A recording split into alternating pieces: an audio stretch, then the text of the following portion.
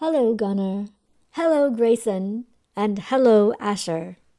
This is your friend, Brynjar. I am very sorry I have not been able to write much in the last couple of days. Things have been very busy around here. In the fairy village, we are building more stone houses. You might see a couple of them popping up here and there, along with some new gnome friends. So keep an eye out for them. I would love to hear how school is going. School beginning this week must have been very exciting for you. Do you like your teachers? Are you making friends?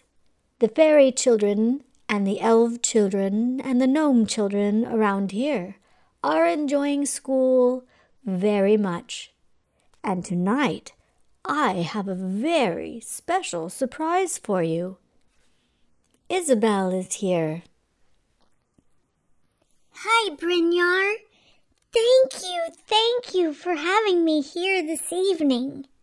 I am so thankful that Jasper and I made it through the Enchanted Forest all the way here to this Enchanted Forest. And my friend Squeakers came the whole way too. Do you know how I met Squeakers?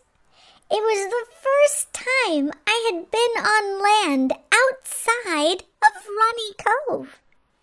And there were holes in the ground as big as soup bowls.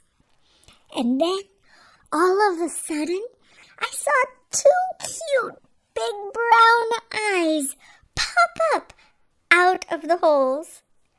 Oh, they scared me a little bit at first. And then I saw this cute little fuzzy creature, something I had never seen before. And he made the sweetest little sound. He says, "Twee, twee." It was such a big night for me. I got to taste hot chocolate for the very first time. And I slept under the stars. Have you ever seen stars? I had never seen stars before. And then there was Wally, this walrus that we had to ride over the whole ocean on his back. We were in a saddle. And I want to thank you, boys, for the wonderful pillow that I made out of the egg crate that you sent. Turkum, the raven. That was the first time I knew a raven could talk. Turkum, the raven, had flown that egg crate over the ocean all the way to where Jasper and I were on Wally's back. But now, as I came over the mountains, Turkum brought another friend, Untle. And Untle had a letter for me. Do you know what that letter said? I know that Brynjar said he was going to write about it, but I'm going to tell you. It's a secret. Did you know that my parents were fairies? I didn't know that. I was an orphan. That means that I didn't think I had mom and dad. But my fairy godmother raised me in Runny Cove. Runny Cove was under a great dark spell. The skies never let rain come through. It just rained and rained with no sun. And my fairy godmother and my parents came up with a plan to save Runny Cove. My fairy godmother, she's my grandma, but I'll tell you about that later. I was born with a very special magic. You see, nothing can grow in Runny Cove. Runny Cove needs some type of sunshine in order to get flowers and plants to start growing. Well, that's my magic power. As soon as plants and flowers can start growing, then the skies will start clearing and the real sunshine can come in. My hands can help seeds grow, and that's what I'm going to school for. I'm going to learn all about growing plants at Fortune's Magic Farm. That's my school.